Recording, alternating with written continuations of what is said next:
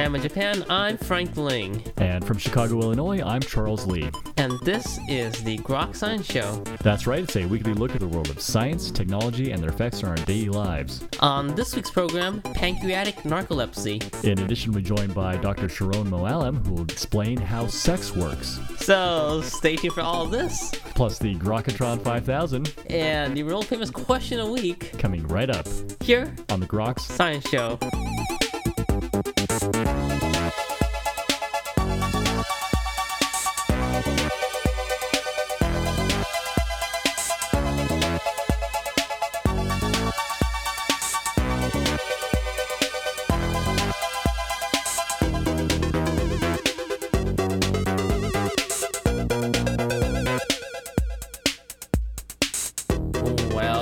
The Grok Science Show, I'm Frank Ling.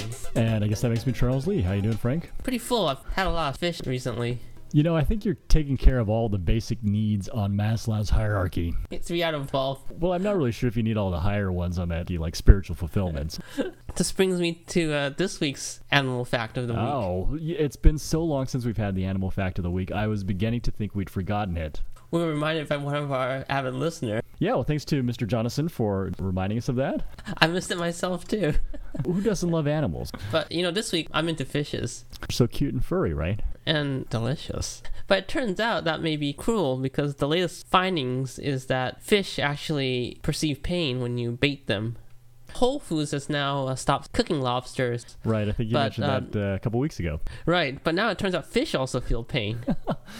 So basically, Whole Foods is going to sell nothing but grain and dairy products. Tofu. All overpriced again, of course. Anyways, that's my animal fact of the week. Well, so the take-home message of that is be kind to the animals because they can feel some pain. Or, I don't know, maybe if they're in pain, just chop their head off as soon as we're and eat them as quickly because then they're the freshest they'll ever be, right? Right, and what better place in Japan to talk about fish? All right, well, there you go, the animal fact of the week. All right, and actually now I have a real story. It turns out to be another animal story, but this time with pigs. Also my favorite animal. They're so slimy and scaly. And this one actually comes from our favorite journal. Was sort of at a loss as to what my life meant without that journal. It's so prolific, too.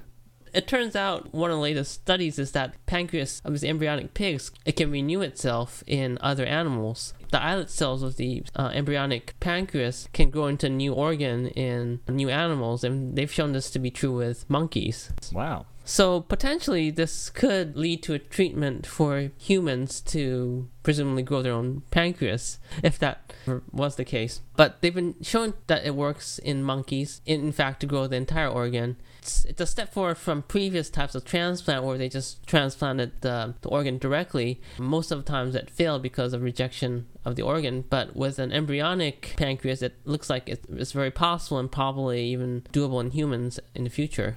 I'm hoping that they're going to grow me a new brain. What, your poker's not up to game now? Or maybe I could just use like an extra brain. I don't have to get rid of the one that I already have and add on. So you can work 24 hours a day instead of just 12 a day, right? So for futuristic transplants, you can check out this article. It was work carried out by Yair Reisner from the Weizmann Institute in Israel and in our favorite journal, The Proceedings of the National Academies of Sciences. Yes.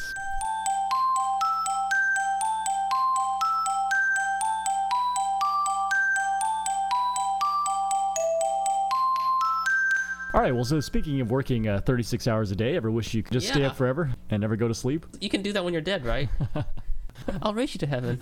Well, so this actually turns out to be a problem for the approximately 1 in 2,000 people that suffer from narcolepsy. So these are people who have trouble staying awake. They experience significant drowsiness during the day. So is narcolepsy due to some wiring problems in the brain? So they know exactly what the problem is. It's a loss of cells that produce hypocretin, few brain cells that produce this that keep animals awake. Okay. So it's known that these cells are missing in the narcoleptics, but it's not known why they're missing. Right. And researchers have thought that it might be an autoimmune disorder in which the immune system itself attacks these cells and destroys them. Mm-hmm. This theory was furthered by the finding that type of protein called HLA, which is involved in the immune response, is correlated with narcolepsins. So researcher Emmanuel Mignot, a sleep researcher at Stanford University, has looked at this, and he's now found that there's another gene associated with the immune system which involves T cells, and this also is correlated with these narcoleptic patients, again furthering the possibility of this link that narcolepsy itself is an autoimmune disorder. That means there must be a genetic basis to it? Patients who have narcolepsy also show this particular variant of the gene, which makes them more susceptible to this disease. Okay. And it's quite a while before they can actually develop treatments for this, but this helps nail down the case for narcolepsy being an autoimmune disorder. Anyway, so this is sort of fascinating work. It was published in a recent edition of Nature Genetics. And that's all for a look at recent developments in the world of science and technology. This is the Groks Science Show. Well, coming up in just a few minutes, Dr. Sharon Mooallem will join us to discuss how sex works. So stay tuned.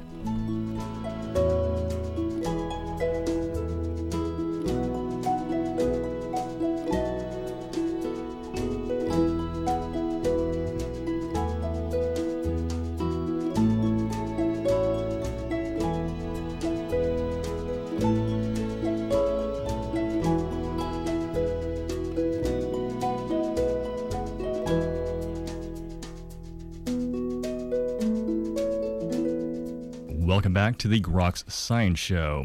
Well, all of us on this planet owe our existence to one simple and undeniable feature of human biology: sex. Yes, it's not just for fun and games, it also serves a useful biological function. But despite its prominence in human affairs, many myths and misconceptions still surround the act. Well, joining us today to discuss this issue is Dr. Sharon Mooallem. Dr. Mooallem is an award-winning neurogeneticist and evolutionary biologist who has published papers in a wide variety of fields. He is also the author of the New York Times bestseller, Survival of the Sickest, and his latest work, How Sex Works, Why We Look, Smell, Taste, Feel, and Act the Way We Do, explores this topic for a general audience. Dr. Mooallem, thank you very much for joining us today on the Groks Science Show. Oh, thanks again for having me. Oh, it's certainly our pleasure. We're glad to have you back on the program. You were on previously to talk about your book, Survival of the Sickest, actually talked about how evolution selects for diseases. And in this book, you actually talk about the actual mechanism for evolution, sex. Was there sort of a common thread that linked you to writing this book? Well, it was. It kind of actually came out of, believe it or not, my Alzheimer's research. I was classically a neurogeneticist in training, and we gathered all these families together looking for disease genes. And the one thing we kept on noticing in both the families that had Alzheimer's and didn't was many of the kids weren't related to the fathers. So we thought, okay, we did some laboratory error. We went back, did it over again, had the same issue. So we called some other labs, we talked about this, and then, jokingly called this the milkman effect, thinking that there's many biological dads out there who actually think they're related to their children. And that kind of started me thinking about sexuality and how, from a genetics perspective, what kind of influences may be changing our behavior. And to come kind of to the conclusion of, how sex works. And I think just looking at it from an evolutionary perspective, just to understand our behavior, taking that step back and seeing all those influences. Well, the book actually sort of explores all these different aspects of our biology that really are influenced by evolution and how evolution really selects for these traits that are important for sex. Yeah, the classic one, male concern, of course, and to a less extent female concern, is penis size.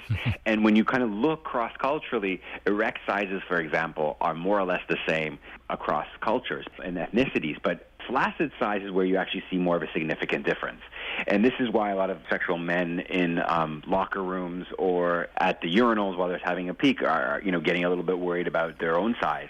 And the reason is, if your ancestors are from a climate that was relatively cold, you can imagine having a flaccid size that is smaller is actually somewhat protective. You don't want to get frostbite of an important member. And if your ancestors come from a place that is typically more warm, then you might have flaccid, a bigger penis. But in the end, when it comes to erection, the big performance time, we're all about standing around the same height. So that's the difference between the so-called growers and the showers, right? Exactly. So what about another issue you talk about is, of course, female breasts? All these kinds of ideas and theories have been thrown out. Some people have said since humans have sex face-to-face, it may remind them of the buttocks, and so many mammals have different type of position. But it probably has to do with the idea of, in a way, it's a biological shorthand for us to figure out, does a woman have enough fat stores to have a child? And if you think about it, because having large breasts really doesn't impact the amount of milk production. The thing that's actually contributing to most of the size to a woman who's not lactating, it's just fat. So in a way, we're kind of looking at someone and saying, you know, they have enough fat, they can probably handle a pregnancy. And the interesting thing to do with breast size as well, since most women's breasts aren't exactly the same shape and size. It's just like a natural part of development. But symmetry plays a big role in attraction. We seem to really give symmetry a big rating when it comes to attraction and arousal. And this makes a lot of sense. If you think about a butterfly, its wings should have equal sizes for it to be able to fly properly. Well, when it comes to humans and biology, external symmetry then is usually mirrored by internal symmetry. You know, you kind of were put together in the right way. If you think about it, so if you put together a bookshelf and you did a good job, it should be straight and shouldn't be wobbly. And the same thing comes to development. And you actually see this in issues of health, where women who have significantly different breast size, we're talking about a few cup sizes difference, they're actually more at risk for breast cancer. So this actually may hold true. This kind of biological attraction to symmetry really has roots in health and an observable future issue of reproduction and being around. Is this true for most of these sort of outward features that we think of as beautiful as actually reflecting the health of the potential mate? Yeah, it definitely could be. And of course, you know, there's tons of exceptions. And the one I write about was Marilyn Monroe's birthmark. And many women consider men more ruggedly handsome. They have certain features that possibly aren't symmetrical. But it's interesting, though, a lot of these studies have to do with measuring finger length or hand length. And it's not something that we think that we may be consciously processing. But even on a conscious level, when you blend faces and you manipulate the features, even just using, say, Photoshop, when you start making faces more symmetrical, we will immediately start being more attractive. We will rate those faces much higher. You talk about this classic hourglass shape of women being very appealing to men. Again, we're making generalities here, and when it comes to sexual preferences, everyone's completely different. But you tend to see trends, and what's interesting for me is when you go cross-culturally, you see very similar trends, and it's the one that you just mentioned, this hourglass shape.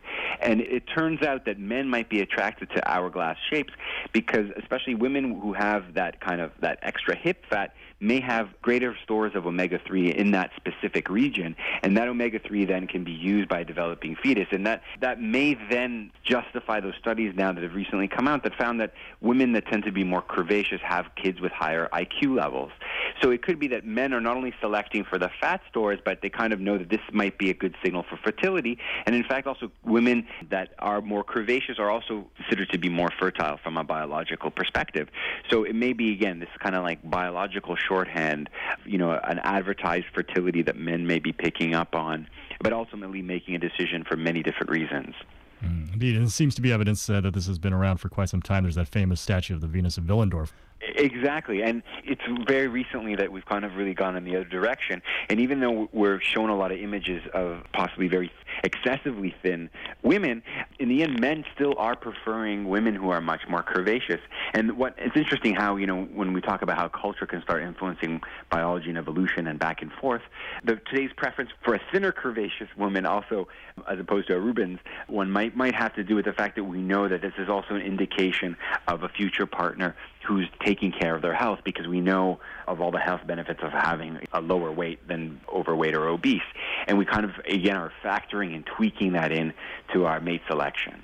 Isn't this sort of a common mechanism throughout the animal kingdom, is that these outward manifestations, the peacock's feathers, of course, being the most obvious one, usually a sign of health? When it comes to sexual selection, there's still even controversy to this day, but it definitely has to do with advertising. If you think about the millions of dollars, classically, even look at drug companies, they sometimes outspend their research, spend it on advertising. Well, animals do the same thing, and it's because their way of essentially showing what a good potential partner they would be. But in the end, this is an example of how it could possibly kind of like cost you in the long run, especially if you're investing in very large antlers or certain behaviors, then that might kind of put you at risk for predation. Of course, another very important feature is how we smell.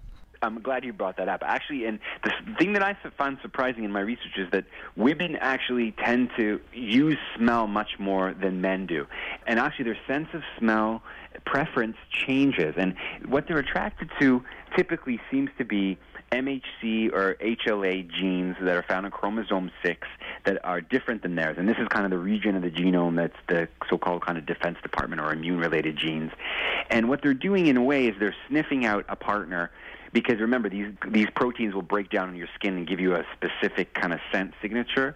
And this scent signature that women are picking up on and that in studies have rated to be attractive tend to be different than their own. So in a way, they're looking for immune genes that are different than themselves. They're looking for variation. They're moving away from monoculture. And the interesting shift, though, that happens is once women go on the birth control pill, and these were studies that followed women before and after and tracked what scents they were attracted to, it found that women tended to find scents from men that were more genetically similar to them more attractive after they were on the pill. And what this means is they went from wanting to be with someone who's very different from them genetically in this region to someone who's more similar after they were on the pill. Which, from a psychological perspective, women who are pregnant tend to want to be around kin. And the birth control pill, as we know, of course, kind of tricks the body into thinking that we're pregnant. Well, maybe it has psychological effects as well, which can then change a woman's level of preference. And kind of long-term, or the long-term complications of this might be, studies have found that women who end up marrying men who are genetically similar in this specific region are actually much more likely to cheat, which from a biological perspective makes sense, because if ultimately they're looking or they're attracted to smells that are more different than the partner that they're with, long term they may not be satisfied with their current situation.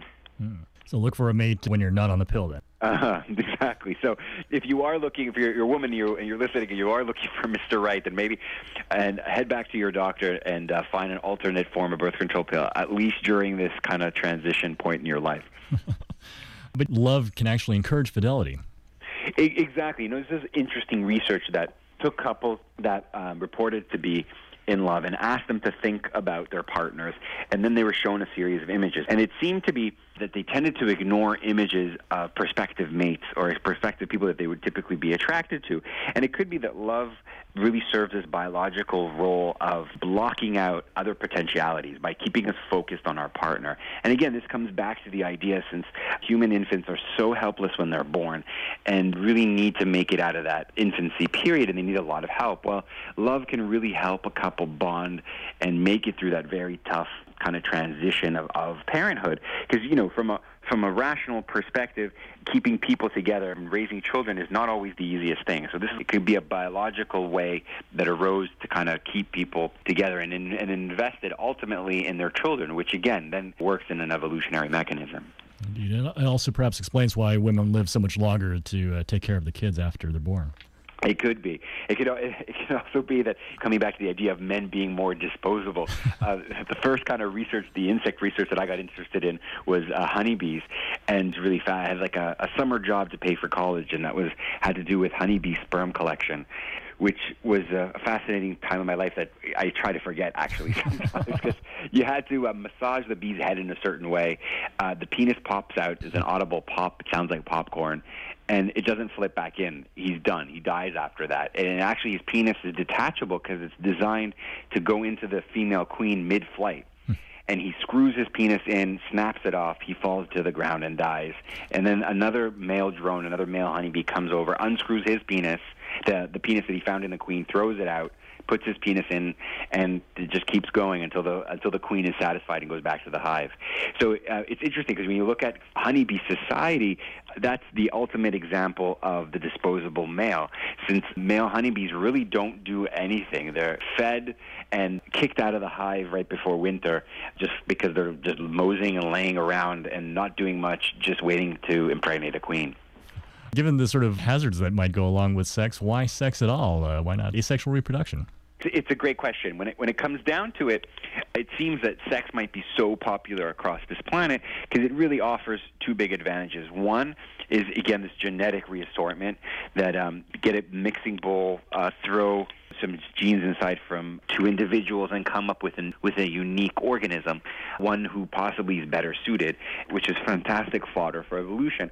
The other one that comes kind of hand in hand with that is it allows to kind of evade parasites and to get rid of and kick out freeloaders. And I saw this firsthand when I was working at a Thai orphanage where all the children came from HIV-positive mothers, and only 25% of the children born to HIV-positive mothers are infected with HIV, which is phenomenal. If you think about the uterine placenta interface, it's actually a huge pathogenic filter. And it's incredible to me to think that 75% of children born to HIV-positive mothers escape the virus, meaning that evolution is doing its job. It's essentially getting rid of parasites and allowing the next generation to kind of, have somewhat of a parasite-free existence. Now, of course, the flip side to all that is that you end up creating a new niche for STDs and STIs, sexually transmitted infections, actually then are using the mechanism that may be trying to avoid parasites and parasitizing us in a brand new way. Well, what about homosexuality? Why is it prevalent if sex is sort of the mode of operation of evolution? Well, I'm glad you bring that up. For a lot of thinkers in this field, this is very controversial. Some people say, this is just an issue or a cost of reproduction, having some members of an organism not being able to reproduce. But when you look across the animal kingdom, and almost every mammal that you come across, you find examples of homosexual behavior. It seems that really the only species that seems to have an issue when it comes to homosexuality is us humans, and currently in this time that we live in. Killer whales do it. Chimps do it, rams do it. It doesn't seem to be an issue. And actually, it might be something that can lead to social kind of bonding or cohesiveness. Or, some people have even proposed that it might be similar to ideas surrounding menopause. People have always been curious, why are women, reach a certain age, stop to reproduce? Is it because the quality of their eggs has declined and it's no longer worthwhile? It could also be that some studies from certain hunter-gatherer groups in Africa now have found that maternal grandmothers who are menopausal and are, thus not reproducing, if they're still around, then their grandchildren have a higher chance of making it out of infancy. And when they kind of looked and teased out the details, what they found out was these maternal grandmothers were actually bringing back more food than they were consuming. So it may be that having certain members of your group around who can take care of their nieces and nephews and may not be involved directly in having children may actually benefit in the long run, because even though they're nephews and nieces, some of their genes are still being passed on. So in a way, from an investment perspective, in a biological view, in certain groups, homosexuality can persist. Well, it looks like we're running slightly out of time. I'm just curious, what was the most fascinating thing you discovered in researching this book? It had to have been recent studies out of Australia showing that the quality of men's sperm improved when they viewed pornography. And it was very specific, the type of pornography. It was pornography where it was watching two men and one woman, which it goes against the whole cultural idea, that's commonplace, that we think that men get much more excited of watching two women and one man.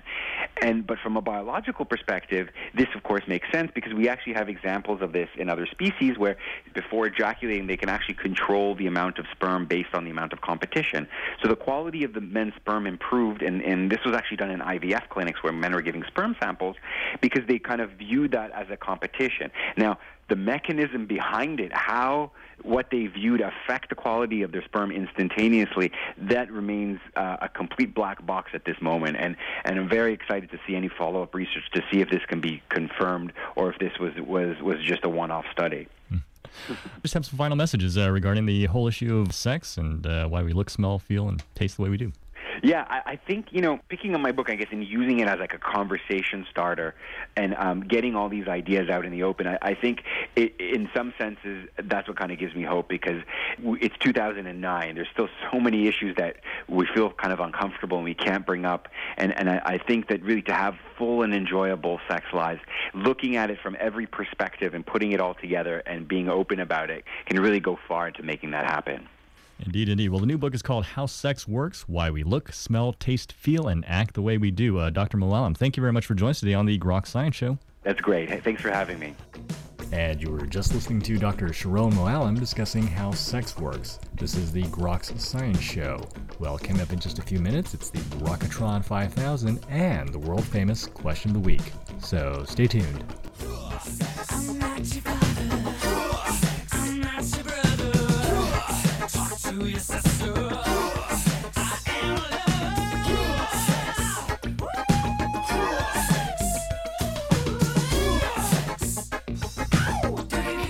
Come on.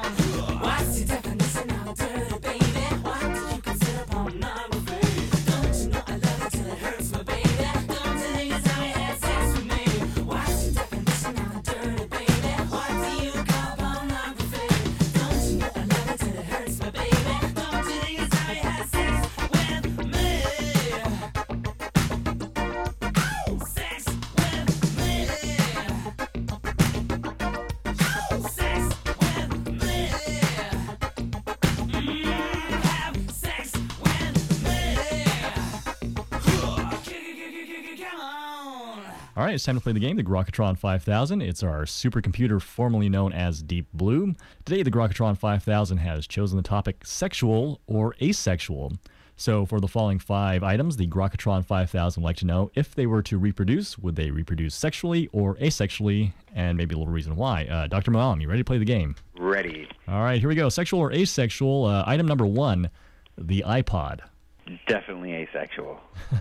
Because I think just like memes, they propagate really, really quickly when it's asexual, and I think that's the one benefit when you look at asexual versus sexual reproduction, that it could be much, much faster. Item number 2 are poker chips. Poker chips actually definitely should be sexual. I'd like to see a lot more colorful kind of blendings and new creations there. Hopefully going up in value too. Exactly. All right, number 3 would be an interest-only mortgage. Oh, definitely has to be asexual there. All right, item number 4, Viagra. Oh, I think that we should reproduce this as quickly as possible and spread it to every available person who needs it. So let's go with asexual. Okay. All right, and finally, item number 5, it's the national debt. Well, with this one, again, we need to fix this as quickly as possible, and it seems to be growing out of. I think it definitely looks to be it's reproducing asexually. It's sort of bad news for us, I guess. Right, exponentially. All right. Well, Dr. Muallim, I do want to thank you very much for sticking around playing the game. And again, of course, talking about your book, which is How Sex Works, Why We Look, Smell, Taste, Feel, and Act the Way We Do. Thank you very much for joining us today. It's great. Thanks for having me. All right. And now it's time for this week's question of the week. And here with us today, again, straight from Dagobah, it's Jedi Master Yoda. Yoda, how are you doing? When 900 years old you are, fast as me will you be. Control reactions you will. But the fastest one can you do? I don't even know if I know what is the fastest reaction. Strong the force it is. It is the transfer of protons. Control with the force I cannot. Proteins and DNAs. The proton reaction will. The biochemical force is indeed powerful, Yoda. Mysterious and powerful the force is. May the force be with you. And also with you, Yoda. Thanks a lot. And that's all for this week's edition of Grok Science. Make sure you tune in next week for more from the world of science and technology. If you'd like to contact us here at Grok Science, you can email us at science@groks.net. For Grok Science, I'm Frank Ling. And I'm Charles Lee. Make sure you also see us on the web at www.groks.net. Have a great afternoon and keep on grokking.